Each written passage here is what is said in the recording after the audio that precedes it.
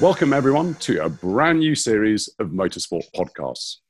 Many of you will have listened to our Engineering Formula One Drivers series with the likes of Patrick Head, Adrian Newey, and Gordon Murray earlier this year. I'm delighted to bring you the next set of recordings. This time, we turn our attention to the Scuderia, the Formula One team that's so famous, it's simply referred to as the team. Founded in 1939 and a constant on the F1 grid since that first World Championship in 1950, Ferrari is the team that every driver wants to race for. 221 pole positions, 253 fastest laps, 238 Grand Prix victories, and let's not forget the 16 Formula One World Championships. For all its success and wonderful history, though, Ferrari has always been a tricky place to work. Many drivers have left or been unceremoniously kicked out after little more than a season. What is Ferrari like to drive for? And what of Enzo himself? In this series of podcasts, we speak to the men who know best, those lucky few who have driven for Ferrari during their Formula One careers. Hello, everyone, and welcome to the Motorsport Podcast. I'm Ed Foster, and I'm joined by Stefan Johansson, all the way from the United States. Stefan, thank you so much for joining us. Thank you. It's a pleasure. This podcast has actually kind of been in the works between the two of us for, I don't know how many years now. I think probably 2 or 3 years. We keep getting postponed because of such things as the coronavirus and all that stuff. But we are here now, which is great. Yeah, finally. And so this is obviously part of our Driving for Ferrari series. And so we want to talk about those 2 years you spent at Maranello. But before that, I've been obviously sort of reading quite a few bits and pieces and quotes from you over the last few days. And one of the ones I thought was quite interesting was, despite winning the British F3 title, you went on to say that you were just grateful to be in F1. Is that really true? Well, I mean, in a roundabout way, I suppose it was, I don't know how you would phrase it exactly, but a little bit too grateful just for the opportunity, I guess, rather than sort of pushing too hard for or harder for fend for my territory, let's say, in the bigger teams in particular, because you have to, that's just the nature of the beast. Yeah. There was another paragraph, actually, because you had lunch with Simon Taylor for Motorsport many years ago. Yeah. And there was one paragraph in there that just made me laugh. You said, "I was grateful to be in F1. When I was in the car, there was no question of my commitment. But to get to the top, you have to be an arsehole, and there are plenty of them around." So I suppose, do you think that one of the, a problem was that you weren't an arsehole? Yeah, absolutely. 100%. Definitely. I mean, I think it's a fine line, and I think, had I known what I knew later on in my career, let's say, I would have probably been better off at a team like Ferrari, for example, because remember, I hadn't even done a full season when I joined Ferrari. I'd done sporadic, sort of few races with Tyrrell, few races with Tolman, half a season with Spirit, so I was very green to Formula One, really, in terms of, how you, not so much drive. I mean, the car, like I said, is kind of the easy bit in many ways for a driver. It's all the other stuff you got to get your head around, and just the politics inside every team, but in particular Ferrari, of course, as it's always been, So, I mean, I think it was a lot of things I had to learn very fast, to be able to manage all that. Yeah, I do. We'll talk about Ferrari in a second, but I just wanted to talk about your first Grand Prix weekend. You had only really done one season of Formula 3. You'd been karting, I think, since the age of 8 and racing from the age of 12. But that is, and you hadn't even tested the car. You just had to turn up and try and qualify this thing. You mean the first race with Ferrari? Yeah. No, literally. I mean, the deal came together like super quick, like in a really 2-3 days. I mean, we sort of kept in touch a little bit over the winter because they'd shown an interest from 83, in fact, when I drove the Spirit the first time. So we were always casually in contact, just on sort of, and the idea was to do some testing maybe during the winter. And then this thing came up with with Arnoux, whatever happened there. And at the same time, of course, Tolman, who I had a contract with, didn't have any tires. There was that situation with Pirelli. And so they couldn't do the first two races. So, which kind of left the door open, and then thankfully Alex Hawkridge, Tolman, released me, from the contract so I could go and do this thing. But literally I arrived at Maranello on the Wednesday before the Portuguese Grand Prix, met the old man, it was already kind of agreed before then. He just wanted to meet and know who he was dealing with, obviously. And then straight to the factory Wednesday night to try to do basically make me fit in Michele's seat, which, our body structure couldn't be more different. So it was not exactly the most comfortable seat I've ever had, and then I did literally maybe 5 laps around Fiorano very early on Thursday morning. And then we got on the plane to Portugal, arrived on Thursday afternoon, and then it was straight into first practice on Friday. And so when I was talking about your first sort of Grand Prix, I was meaning, a few years before with Shadow, and just Shadow. How quickly, Okay, when you were so, because it was a similar thing in terms of you were just dumped in the car. You kind of made a career out of it. Well, it's sort of been the story of my life in many ways. Yeah, but that was, I had literally not driven anything more powerful than an F3 car when I arrived in Buenos Aires. And of course, not a single lap testing before the first official practice. We made the seat in the pit lane, and every one of my heroes is there. Villeneuve, Reutemann, Alan Jones, Mario Andretti, everyone. And so it was a bit of a daunting experience, to say the least. I spent more time looking in my mirrors, I think, making sure I didn't get in anyone's way than trying to go fast half the time. But it was a great opportunity. I got to drive for free, and so it was good. You touched briefly earlier on sort of why you got that call from Ferrari. Do you think it was your performance, in the Italian Grand Prix when you qualified 17th and finished 4th, and then, in Estoril that season you were, quicker than Senna, who obviously couldn't quite compute why his teammate was faster than him. Do you think it was that end of that season that really cemented Ferrari giving you a call? Absolutely, yeah, 100%. I think Monza helped because it was in Italy and it was, Monza, and, but the main one was really Portugal, I think, when I was fighting with Nicky the whole race, and I think that's the one that kind of sealed it, because I got a call shortly after that, about, doing some testing and whatever. But everyone then knowing that I had a contract with Tolman for the following year, but they were still interested in doing some testing over the winter and what have you. Yeah. Throughout your season, you were surrounded by, throughout your career in Formula One, you were surrounded by very big characters. And one of those was Ken Tyrrell. But I think you got on with him quite well, didn't you? Oh, I loved Ken. He was great. He, for a young driver like myself, with no experience, he was the best team owner you could have. He was really just little things, but really important things in the end. That just little bits and pieces, that. And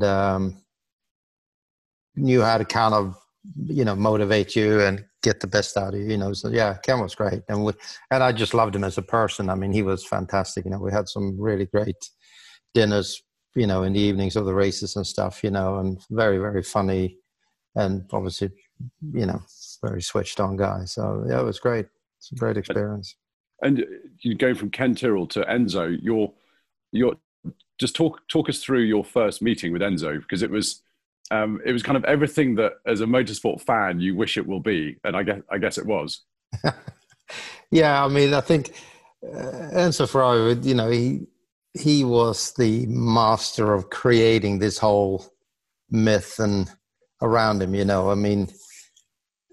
and this experience was certainly no different. It was kind of secret, no one, it wasn't meant to know. So I got picked up in Bologna by Pier Paolo Gardella, who was like the assistant to Marco Piccinini at the time. And he took me to the old factory in Modena, not the one in Maranello. of Iran. And it's just derelict, really. There was nothing going on there.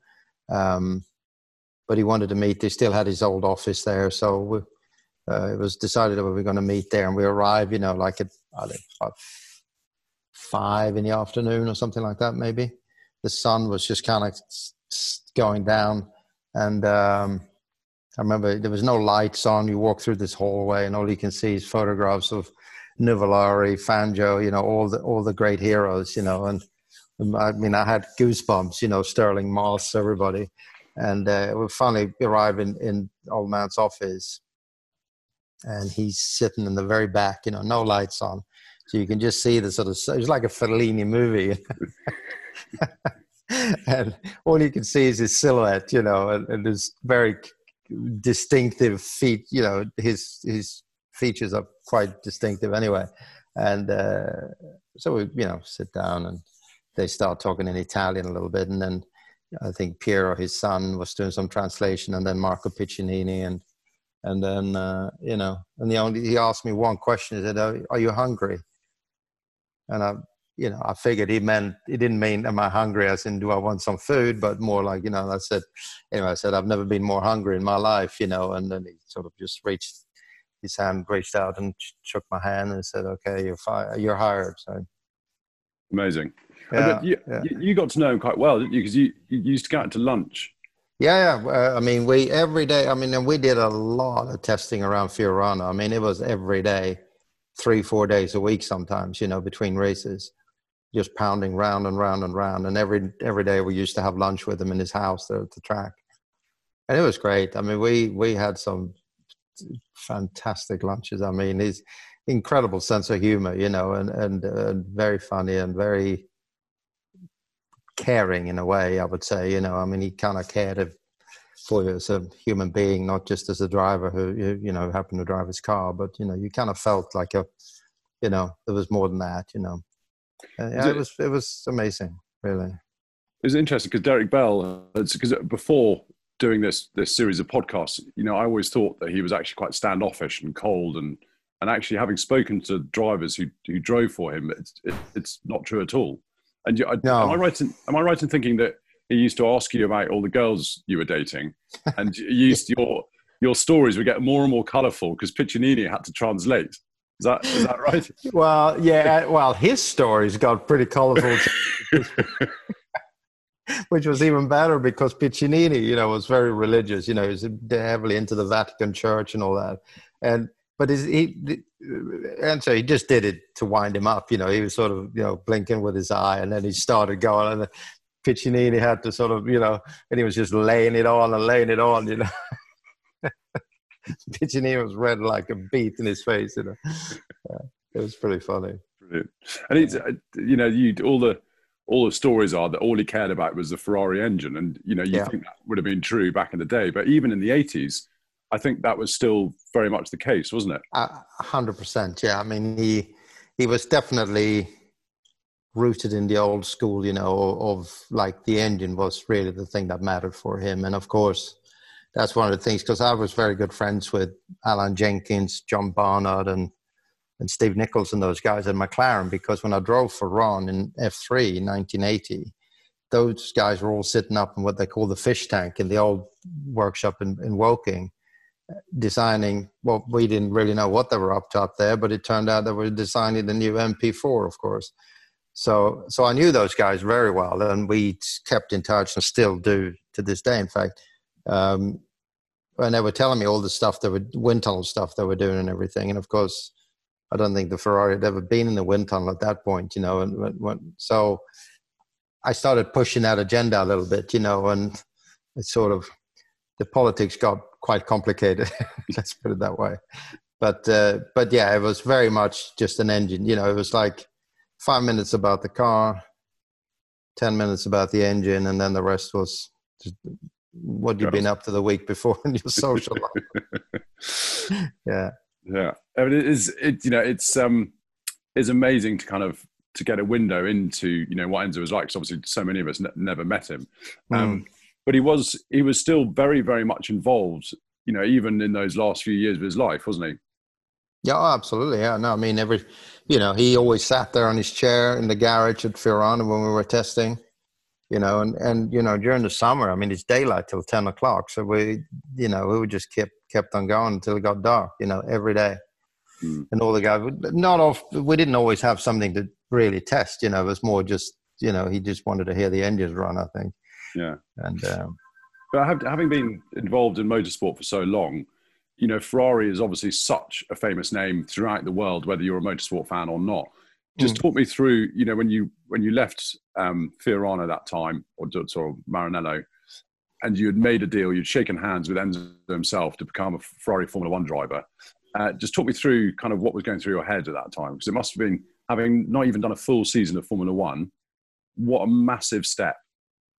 Yeah, I mean, it was almost surreal in a way, I mean, it certainly took a while for the whole thing to sink in, I mean, it was everything, I mean, like every driver, of course, dream of driving for Ferrari. I mean, even to this day, it's the, let's say, the ultimate accolade for a driver, I guess, in a way, to be hired by Ferrari, but even more so back then when it was Mr. Ferrari who made the decision, So you definitely had to pinch yourself, it was like a blur in a way, because it all happened so quickly, and it was really unexpected. I mean, it was nothing that had ever been on the cards until, everybody got back from Rio from the first race, and all of a sudden I get the call from Piccinini, to meet him at the Savoy in London, and we met, and 3 hours later I'm a Ferrari driver. Yeah. Did you notice your life changing in terms of the fans and the press and everything like that from before Ferrari and as soon as you signed for Ferrari? Because a sort of a theme going through all these podcasts seems to be that there is just this massive amount of attention on Ferrari drivers, especially from the Italian press and also from the fans. Did you experience that? Oh, absolutely. Of course. Yeah, absolutely. I mean, it is a life-changing experience, really. And even to this day, I mean, especially if we go to Italy, I mean, that I don't think it ever changes, but it's totally changed. Absolutely. Yeah. So you still, when you go to Italy, you recognize more than other countries, do you think? Well, yes, to a degree. Yeah, definitely. Yeah. And I mean, it just depends. It's weird, it is just in the weirdest places. All of a sudden, it's very strange. Yeah. But obviously one of the, we're talking about all the good stuff. There is the negative side of Ferrari that you can sort of never escape. And you touched on it earlier with the politics and pushing for the wind tunnel. I think you once used the phrase of going back to the factory, and it was like arriving at a firing squad. Yeah. And the politics is, it was always there, and that's always been a part of it. But I haven't quite understood why, the Ferrari politics are always so kind of at the forefront of any story about Ferrari. Yeah, I don't know. I mean, I don't know if I have an answer to that, but I mean, it is,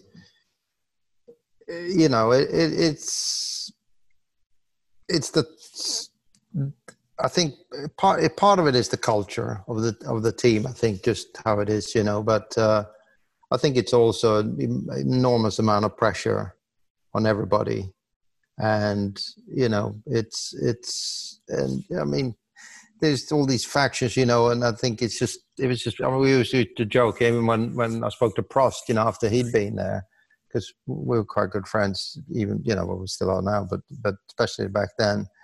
And he said, you make one friend and you make two enemies, it's just this whole balancing act all the time, So you got to be really, and I was probably a little bit too inexperienced because I fired off a couple of scuds to the old man, with sort of on a letter, just explaining what other teams were doing with their wind tunnels and stuff. And that's when I sort of didn't go down too well with the rest of the.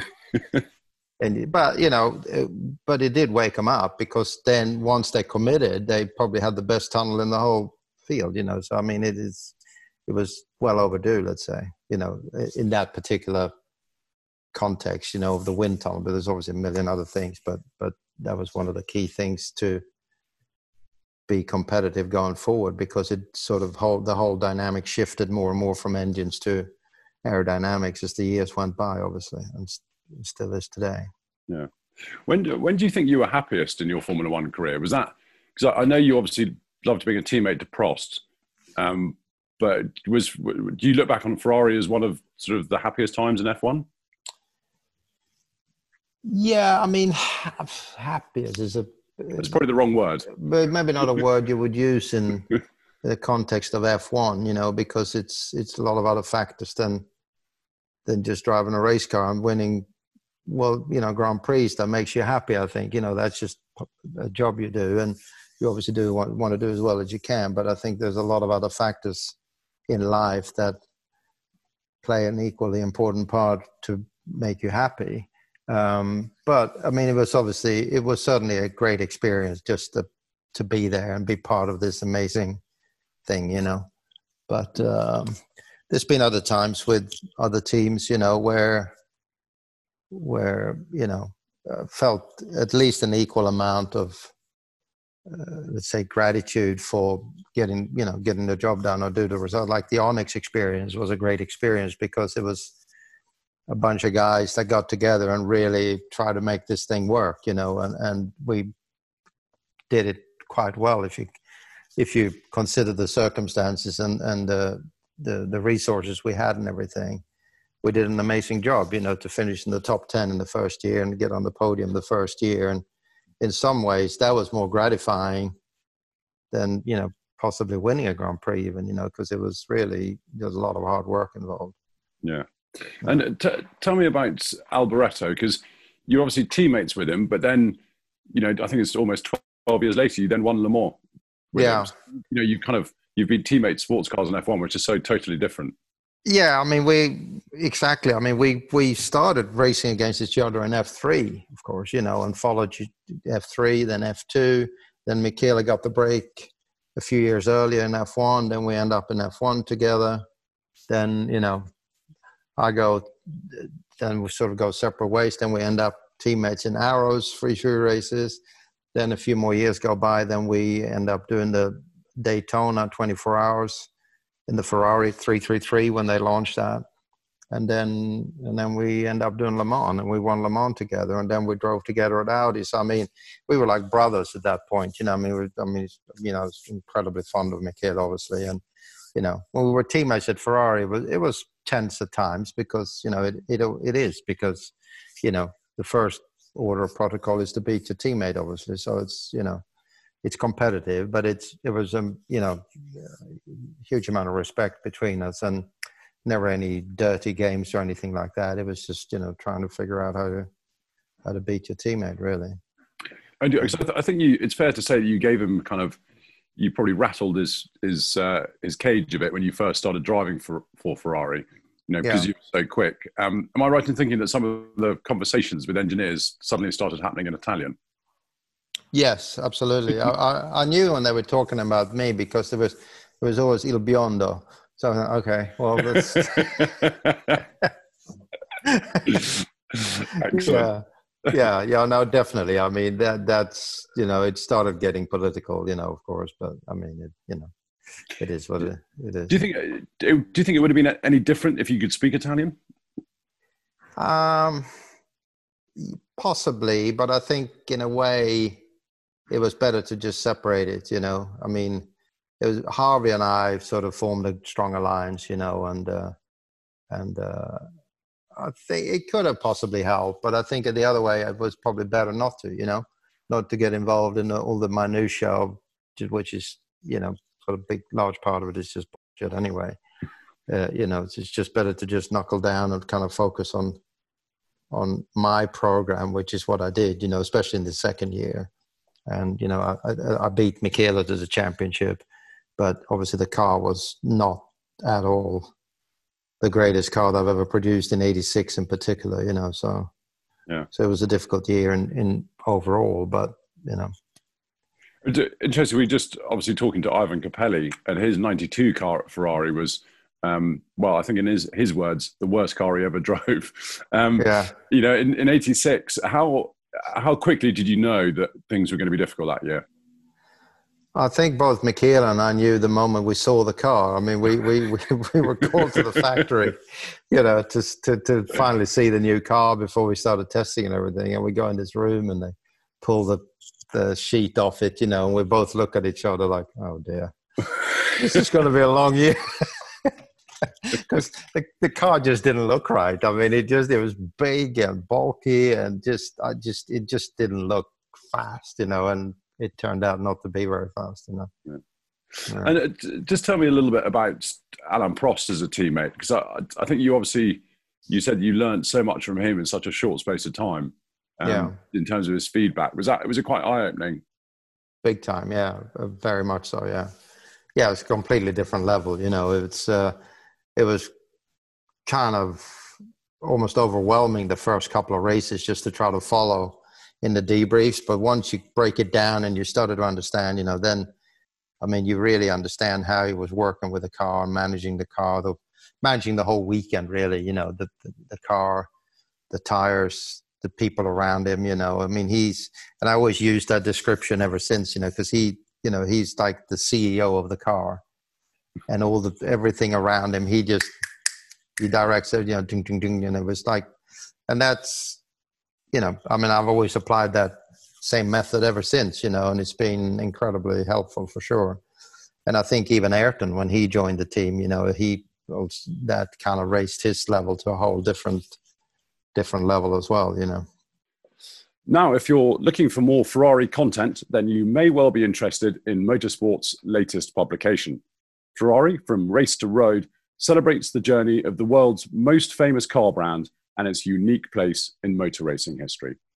Using Motorsport's unmatched archive of stories and photographs, we trace the Ferrari story, from its early days under Enzo right up to date, with interviews with current F1 star Charles Leclerc and F1 team boss Mattia Binotto.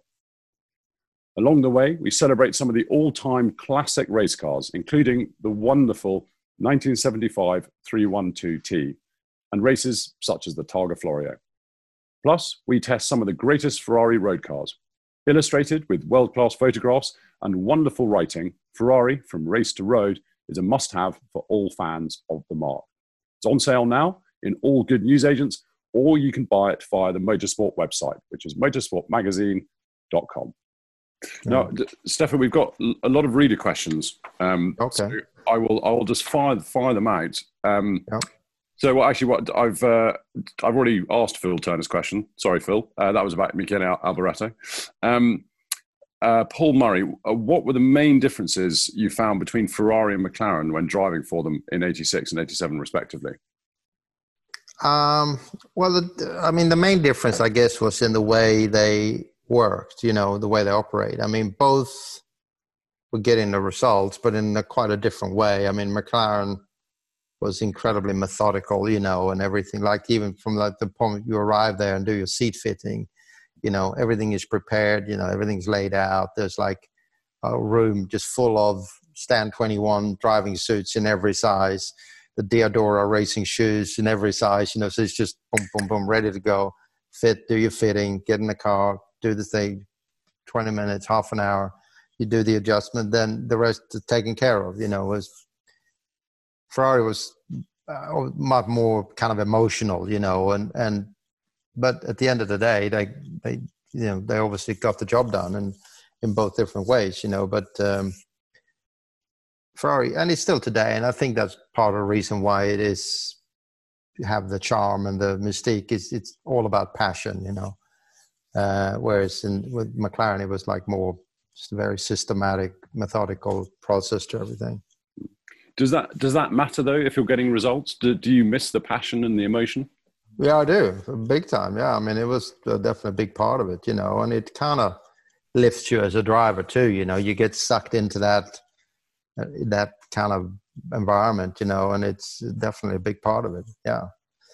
But having said that, when you drive for McLaren, you know that every tool and everything that's conceivably possible within their knowledge to do to make your life easier as a driver is there, and it's being done. So there's never any kind of limit to what, it's just there to make make you do the best you can, you know. So there's never any excuses. Yeah, Nigel Mansell always says that, you know, driving at your home Grand Prix would give you another sort of second a lap or something, which I think most racing drivers sort of find quite hard to comprehend. But did you find that, you know, driving a Ferrari in Italy, did you get a similar thing there in terms of, because the crowd, you know, I lived in Italy for a couple of years, and the crowd is there to support Ferrari, and it's just a sea of red, and it must have been quite a either daunting or a wonderful thing to have in the corner of your eye. Yeah, I mean, it definitely. I mean, like the second race at Imola when I nearly won, you know, when I ran out of fuel with a lap to go. And I'll never forget, because when I passed Elio for the lead, I literally couldn't hear the engine of the car. The roar of the crowd was so loud that's all you could hear, you know, which was, I mean, just mind-blowing experience, you know. So, I mean, definitely lifts you. I mean, you just, you know, you're in such a state of mind at that point, you know, that it's like, you know, I wish you could dial into that any time when you need it, you know, but it was pretty special. Yeah. You know, special. There's another question here that is sort of a similar question to the one before, but it's you started the 85 season in Brazil with Tyrrell, and I'm interested how big the differences were that you felt when you drove for the first time with Ferrari. What was the biggest change, and how would you mark Ferrari turbo engine compared to the others you drove, Honda, Hart, Tag, Porsche? So it's a two-party question. I guess the difference between Ken and Ferrari, and then the turbo. Well, I mean, you know, the Tyrrell obviously was at the very, very last legs of its life, you know, because it was the only normally aspirated car left. And it was incredibly uncompetitive just because of the engine. The car was a great little car to drive. It was a super nimble car, and, you know, quite well balanced. But it just had no power at all I mean, you know, with 550, 570 horsepower compared to, you know, even in race trim, the Ferrari was probably 950 to 1,000 and up to 1,300, 1,500 sometimes in qualifying, you know, so it was massive difference in horsepower. But it also required a completely different driving style, because you really had to adapt to all that power, you know, because the cars didn't have a huge amount of grip then. So you really had to, you know, especially in qualifying, you had to really adapt to, you know, to get the most out of it. And am I right in thinking that you did love the turbo era, but just because of the sheer power of it and the kind of... Yeah, I mean, I think any driver, it was like the ultimate in like crazy race car, you know, because that's so much power, and they were so brute and kind of raw cars to drive, you know, because there wasn't a lot of aero involved. And so it was most of the, you know, grip came from the tires, and we had the one lap qualifiers and everything. So with the boost cranked up to max, you know, and one lap qualies, it was a pretty cool experience. Yeah. There's a question here, obviously, because you went over to America where you remain today to drive in kart, and there's a question here from Arch101. I'm guessing that's not your real name, Arch, but he's asking you to describe the differences and similarities between the Formula One cars and then the Indy cars that you drove. Well, I mean, they are quite different, you know, because I mean the Indy car was at that time, not now, but that time it was 50% heavier, which, you know, makes everything kind of a little bit, slows everything down a little bit, makes it a little bit lazier and not just so reactive to everything.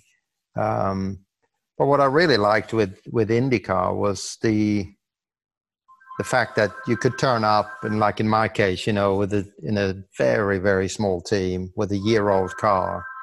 And we ended up on the podium the first race I did, you know, with you know, pretty strong field of guys, you know, racing there. So,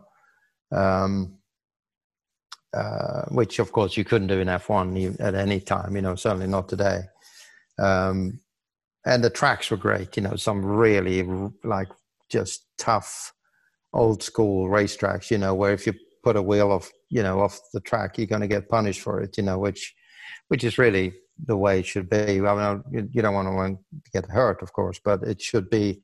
I mean, it was that you always had to kind of balance the car, knowing if you screwed up, it was going to punish you, you know.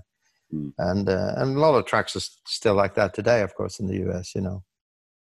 Did you find that IndyCars or kart gave you sort of a new lease of life in a way? Because I feel as though Emerson Fittipaldi was, very much like that, and I think you said the similar thing.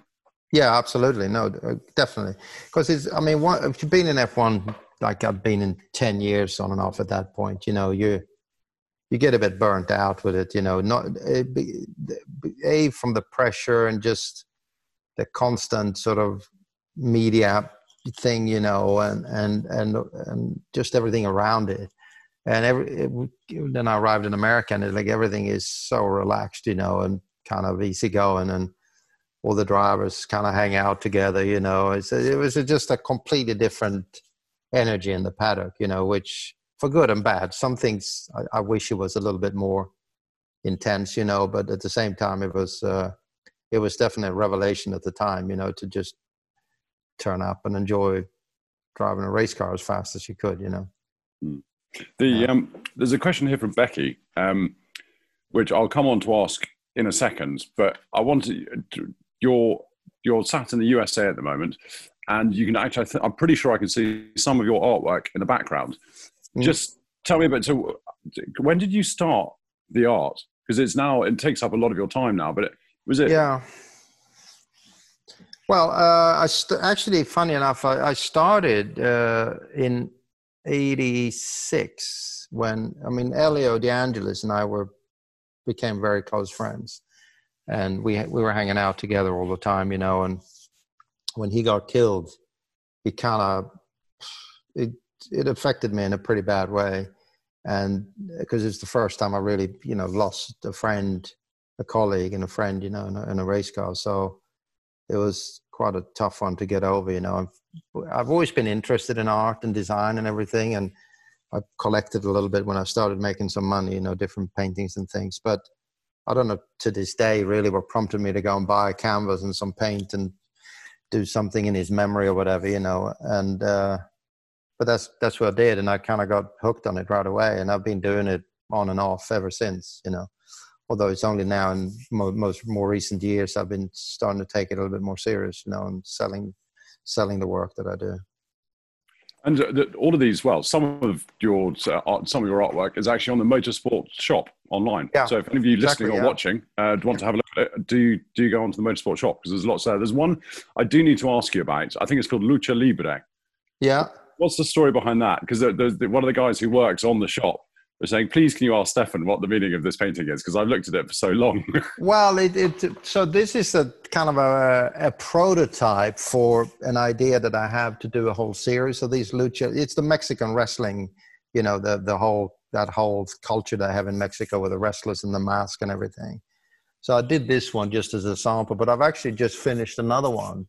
I don't know if I can get the computer and walk you down there and show it to you. Do you want me to show it? This is great. This is because it has some significance podcast. It does actually have some significance to motorsports in this particular case.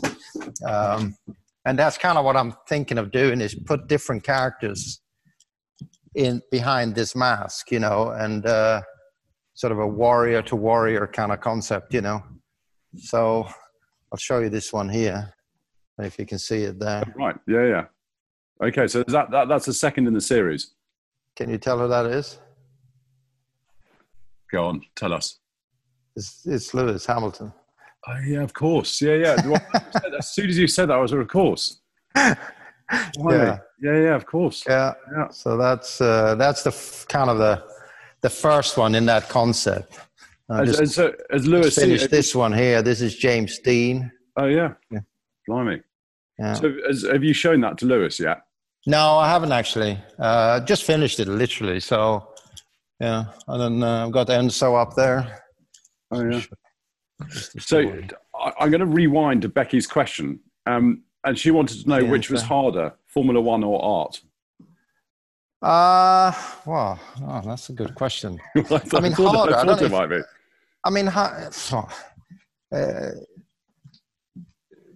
I don't know if you can compare the two in that context. The hard part with art. Obviously you don't have the pressure and the intensity in art as you do when you race, but the hard part with art, I guess, is you got to have the idea. I mean, that's the tricky bit, I think, to just come up with a concept that is going to look right, and then just have the eye to kind of see when it's right, and when to stop. It's a laborious process, but it's a really great process at the same time. And the focus in the end is quite similar. You get in that zone, when you kind of just lose all sense of time and space, and you just get completely immersed in what you're doing, like the same thing as you do when you drive, That's the only thing that matters. It's just, you're just so focused on what you're doing. And is that the same? Because you obviously, you design and make watches as well. Do you get a similar feeling from that? Yeah, I do, but it's different because you have a lot more people involved there. I mean, I do the design and the concept, but then you have all these different factories involved, the dials, the movement, the cases, the straps and packaging and all this stuff. With the art, it's a lot easier. You make the painting. It's just you, and you're kind of alone in here, just grinding away, Yeah. Now, I'm going to jump back to some of these readers' questions. So there's someone called Bremgarten, and he wants to know what the more satisfying was to drive, a Formula One car or a Le Mans GPC LMP1 car. I mean, again, they're all gratifying in their own way. I think Le Mans is special because the track is very special. It is. I mean, unfortunately now they've taken away some of the more challenging parts, but it used to be for 24 hours, every lap, you have to, tighten the belts and just go for it, because otherwise you're not going to be, it is a very demanding track. And, speed is super high and, traffic there's just a lot of factors, that plays in there. But, the ultimate in the end is probably an F1 car in terms of sheer performance. There's nothing that gets close to that, of course. Yeah, and he's also asked which of these two branches of motorsport, sports cars and Formula One is more difficult. Well, if you want to win, everything is difficult. It's easy to get to the 95%, and do all right. But if you want to win, it doesn't matter what type of racing you do, it's difficult. So, and again, you got to be in the right car, of course. Otherwise, and it's the same at Le Mans as it is in Formula One, But I would say that that's the only thing that I maybe miss a little bit with F1 is that there is not enough, let's say, layers that plays into the final outcome of the race. If the car is quick and you're in the right car, you're in with a pretty good shot of winning. Whereas at Le Mans, there's so many factors that play in. Same thing in IndyCar, the strategy, its conditions, it's just a lot more levels that'll determine the outcome of the race. And that's a good thing, I think, because it makes it more, like an IndyCar, you never know who's going to win. This year it's a good example of that. It's any car out of 15 could win every race pretty much, Do you still follow Formula One now? Yeah, I do. Yeah. And I try to keep quite informed, with people within the industry on the technical side and everything. Yeah. So what do you think of these new rules that have been sort of delayed, but do you think they're going to spice up the kind of, as you were just talking about, the wonderful thing with IndyCar, 15 cars could win the race. Are these new rules and cost cap, is that going to change anything? I don't think so. I doubt it, because I think it's just too many factors. It's not defined clearly enough, in my opinion, that you can determine what you can go. The bigger teams with the bigger resources are always going to come out on top, no matter how you shake it. And what would you? And the other thing I think is that the focus is still too much on aerodynamics, which by definition ruins the racing, really. I would love for them to come up with an aero package that would actually work when you're in traffic and stuff, but I think it's going to be extremely difficult. What would you do if you were in charge? Because I seem to remember reading something that you wrote about kind of the future of Formula One and where you think that should be. Just tell our sort of listeners and readers what you think the answer is.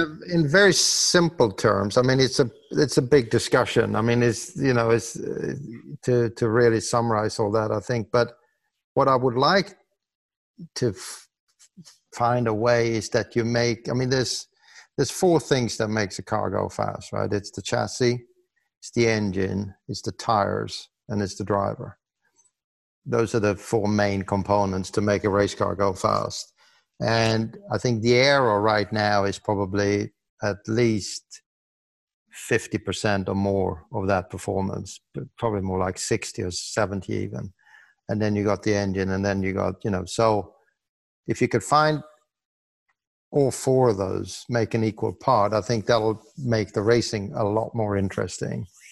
And I would, so by doing that, obviously take away the importance of aerodynamics to quite a large degree and make the tires more important. And the engine is, the engine, I think everybody will find an even, fairly quickly like they have now. But I think the tires should have a bigger impact and maybe have more than one tire manufacturer in order to develop the tires to a higher level. And then take away the importance of aerodynamics, and my idea to do that would be to be able to control it is to basically put a limit on downforce with, you just measure it off the strain gauges on the push rods, and you have either some kind of I'm not an engineer, but I'm pretty sure that it would be an achievable thing to do, to either adjust the right or micro adjustment, to keep the car on the exact level of downforce that is allowed, just like you're only allowed X amount of boost pressure, you're allowed X amount of tire pressure even now, the weight. I mean, they have limits for everything else, so why not have the limit on the downforce as well? And then that would then shift to other areas of the car. Weight, for example, could be a big factor, because these cars now with the batteries and everything are becoming very, very heavy cars, and there's crazy long wheelbase they have and everything. So I think there's a lot of things that, could, it would be a radical thing for sure, but I just don't think aero is the way to go. There's got to be other way. It's kind of an outdated concept too, because aero is what it is. I mean, it's there to make the car go, but apart from that, what else does it do? It doesn't really benefit the car industry or anything else. It doesn't make the racing any better for sure. I can imagine dinner between yourself and Adrian Newey must be quite an interesting few hours. Well, I haven't had the pleasure. I mean, I know Adrian quite well, but we never managed to make it to dinner. But I mean, I do talk to a lot of other colleagues, designers, and in fact, it's funny. I've had two current technical directors contacted me after I wrote that big essay. It was an epic document. It took me over a year to write the bloody thing, but they actually said, spot on. This is the best solution we've heard so far. So there's obviously, I think there is some mileage to it, but, Could you ever be tempted to down your paintbrush and go and help Ross Brawn and Formula One come up with the new rules? Yeah, it would be interesting, because it would be interesting also obviously they know massively more than I would ever dream of knowing, so it's easy for me to sit here and be an armchair enthusiast, and think I know everything, but obviously I don't, not even close. So, but I would love to throw these ideas out and have them kind of shut it down, and make me happy with their argument, that's not the way to go. So, yeah, I think it would be, and dialogue like that is always good, regardless, I think. Now, just before we let you go and get back to the painting, I really want to sort of just touch briefly on Ferrari now and the season they're having, because I've spoken to all the other guests we've had about exactly this and how Ferrari can find itself with so many resources. And we've seen it before, whether it's Toyota and the turn of the the 2000s, but they consistently have good budget, and they consistently can attract the best engineers, the best drivers if they want. Why do they have these off seasons or off spells? Yeah, that's a good question. I mean, again, I don't know the ins and outs, but I think the thing with F1 today, it's become so incredibly complex now, and such a big, it's just a massive operation. And it's, the way the car, it's really a philosophy when you go down a certain road and you believe that that's the way to go. And philosophically, the whole car is then built around that concept, whatever that is. And if that concept isn't right, then you're screwed basically, because you can't just change this or that. It's like everything follows everything, if you like, and of course, again, mostly based around aerodynamics. And then once you're committed with the way the rules are, there's really not a lot you can do to change it, until the next set of rules come out. So it's a tough one for sure. Yeah. So, you mentioned earlier that you felt as though you went to Ferrari a bit early in your career, and, you're a bit sort of, I suppose, naive in some respects. But looking back, you were a Ferrari driver, for 2 seasons. You got some amazing results with them. Would you change anything looking back at your career? No, well, knowing what I know now, yeah. I wouldn't change anything in the way my career went, because I'm obviously very happy with that. But I would have, with McLaren and Ferrari, I probably would have, had I been a little bit more forceful in my own way, in my own belief, and more trust my own gut feeling, which is something I learned later on. I think I would have been in a different position, and then, had I won the first couple of races with Ferrari like I could have done, I think everything would have changed dramatically as well. It's just the whole dynamic is different, So, but hey, it is what it is. Well, Stefan, it's been absolutely wonderful chatting to you. We'll leave you in peace to do some painting. I'm also about to pass out. My dog's been farting all the way through. so I'm about to keel over. I need to. Yeah, I left mine at home for that very reason. Yeah, he's fast asleep. He has no idea. So, Stefan, on that bombshell, thank you so much. It's been absolutely fantastic. Thank you, everyone, for listening. Thank you, everyone, for watching. And thank you very much. See you all again soon. Bye-bye. All right. All the best. Take care.